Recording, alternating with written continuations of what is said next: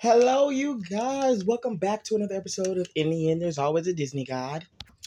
You guys, today, make sure you check out DisneyGod.com. You guys already know, make sure you guys check out DisneyGod.com or DisneyGod.tk. You guys already know what to do. This is nothing new at this point. It shouldn't even be new. But, okay. Hold on, you guys. Okay. So today we're going to be talking about Shang-Chi, the Legend of the Ten Rings movie. I don't know if you guys know this, but um, I haven't watched the movie yet, unfortunately. Fortunately, I'm going to be reading the IGN review. Guys are probably like, why aren't you watching it? We need to know the full intel. Well, you guys, I have to be real with y'all. It's not my type of movie. I'm gonna watch it eventually, but it's just not my type of movie, unfortunately. As much as I want it to be, it's not. And I really do want it to be my type of movie, but it's just not.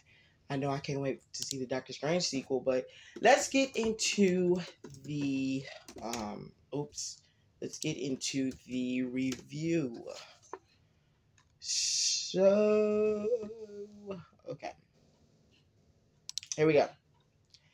Shang-Chi and the Legend of the Ten Rings strikes a tricky balance, reflecting the real-life complicated conflict between first-gen Asian American children and the wishes of their immigrant parents, while also serving up the dynamic action scenes that the MCU is known for. Director Destin Daniel Cretton skillfully juggles both of these loyal goals, logging an entry in the Marvel universes that both emotionally resonant and delightfully exciting enough to outweigh its occasionally uneven visuals and unfulfilled lore. Simu Liu, don't get mad at me if I say the name wrong. His mark on the MCU as its latest superhero, Shang-Chi, who's been targeted by his father, Wenwu, and his the Ten Rings, the weapons and secret crime organization. When his father's vision collides with Shang-Chi's moral compass, he has to decide to finally take responsibility and stand up to his father, while also attempting to forgive himself for his part in the sins that first tore their family apart. In this, the movie tries to balance a handful of big ideas, some of which deal with issues squarely attuned to the children of immigrants.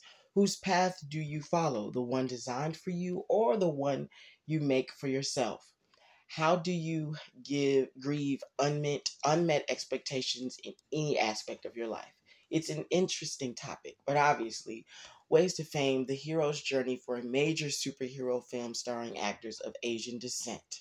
Speaking of our leads, Lou and Aquafina have and genuine chemistry that still sells ideas of Shang-Chi, and Katie is a capable duo for adventures to come. The classic immigrant parent question of when they'll get real jobs and grow up hangovers them throughout the film, but especially with Katie, who is vocal about everyone having a calling except for her. Sean and Katie's friendship anchors the film, and it's refreshing to have a duo with already built up trust, making it easier to believe that still stay by his side after learning about his secret life. Their relationship allows them to maneuver a bus a lot speed through the hilly streets of San Francisco to safety, or to park hour through bamboo scaffolding in a scene that is exhilarating, if not quite as humorous as the scaffolding scene in Rush Hour 2. Both our leads are equally skilled to a point of deus ex machina with Katie, making them a formidable pair who can handle anything the MCU has to throw at them. And rest assured, it throws plenty at them in the introduction.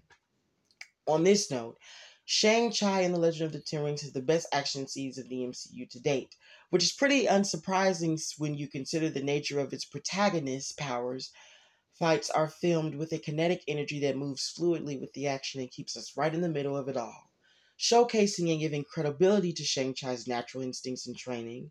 The Wuxia fight scenes in the mystical land of Ta Lo, especially between Wenwu and Zhang Lai, with gracefully warmed by Fela Chain, lean into gorgeous Kingong choreography to highlight the realm's magical realism and as means of its characterization. It's nice to finally see an emphasis on different martial arts styles as a physical and mental practice in the MCU.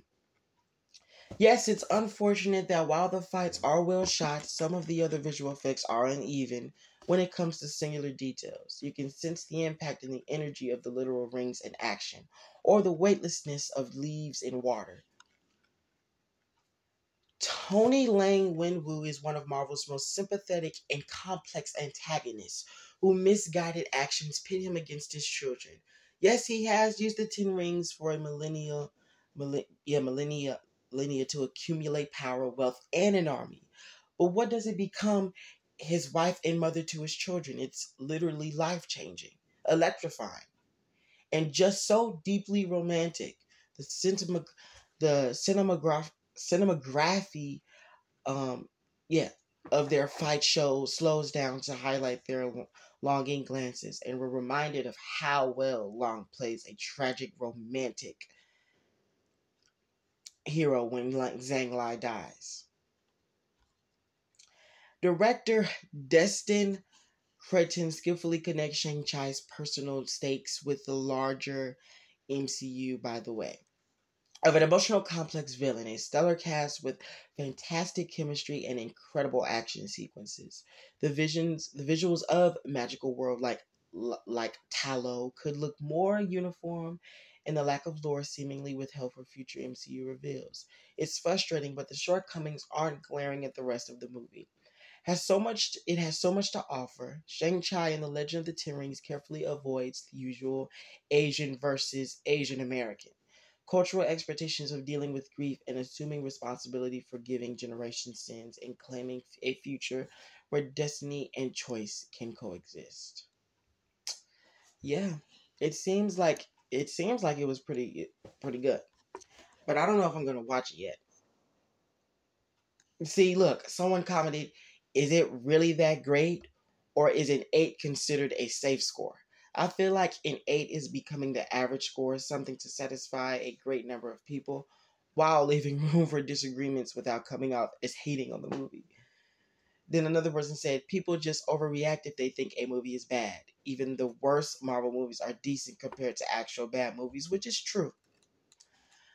But I don't know.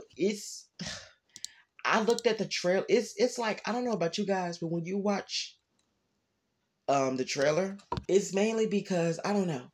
It's just it's hard because it's like, the show it's like, how when you watch a trailer and it looks super good, like On My Block. Oh my gosh, when I saw the On My Block trailer for season 4, it looked so deep and it looked so good. But when I watched season 4, it was it wasn't as good as they made it seem. It was a little lame, but at the same time it was a little good. Basically, it wasn't as good as they made it out to be. Is what I'm saying. So I don't know. It was just hard. It was annoying, but I wasn't surprised because not a lot of Netflix shows make it after um season 4 or season 3. Netflix was usually known to cancel shows after season 3, but now they pushed it up to season 4.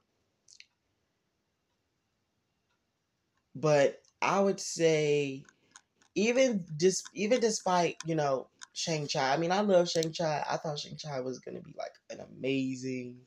I thought it was gonna be a deep, amazing movie. I couldn't wait to see it.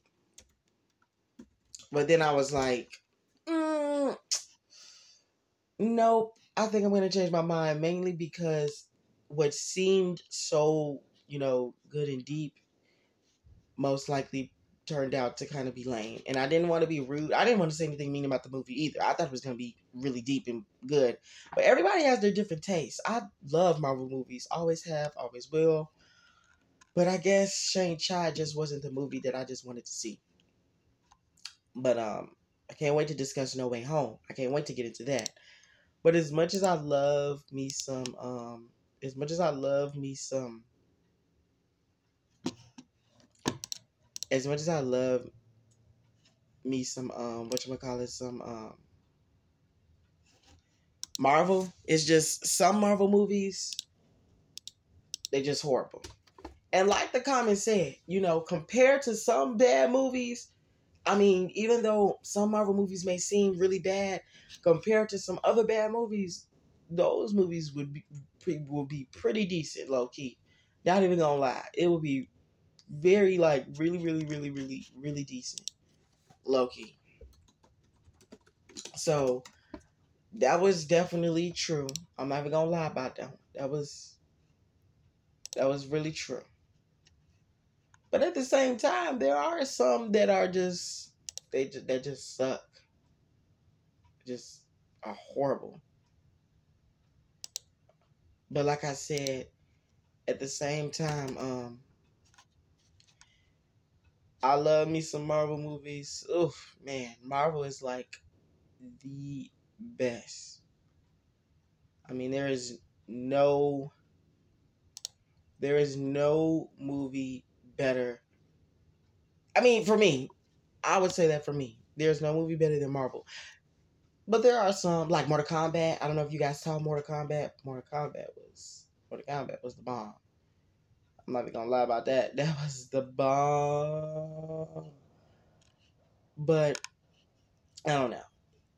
For me, it would have to definitely be uh,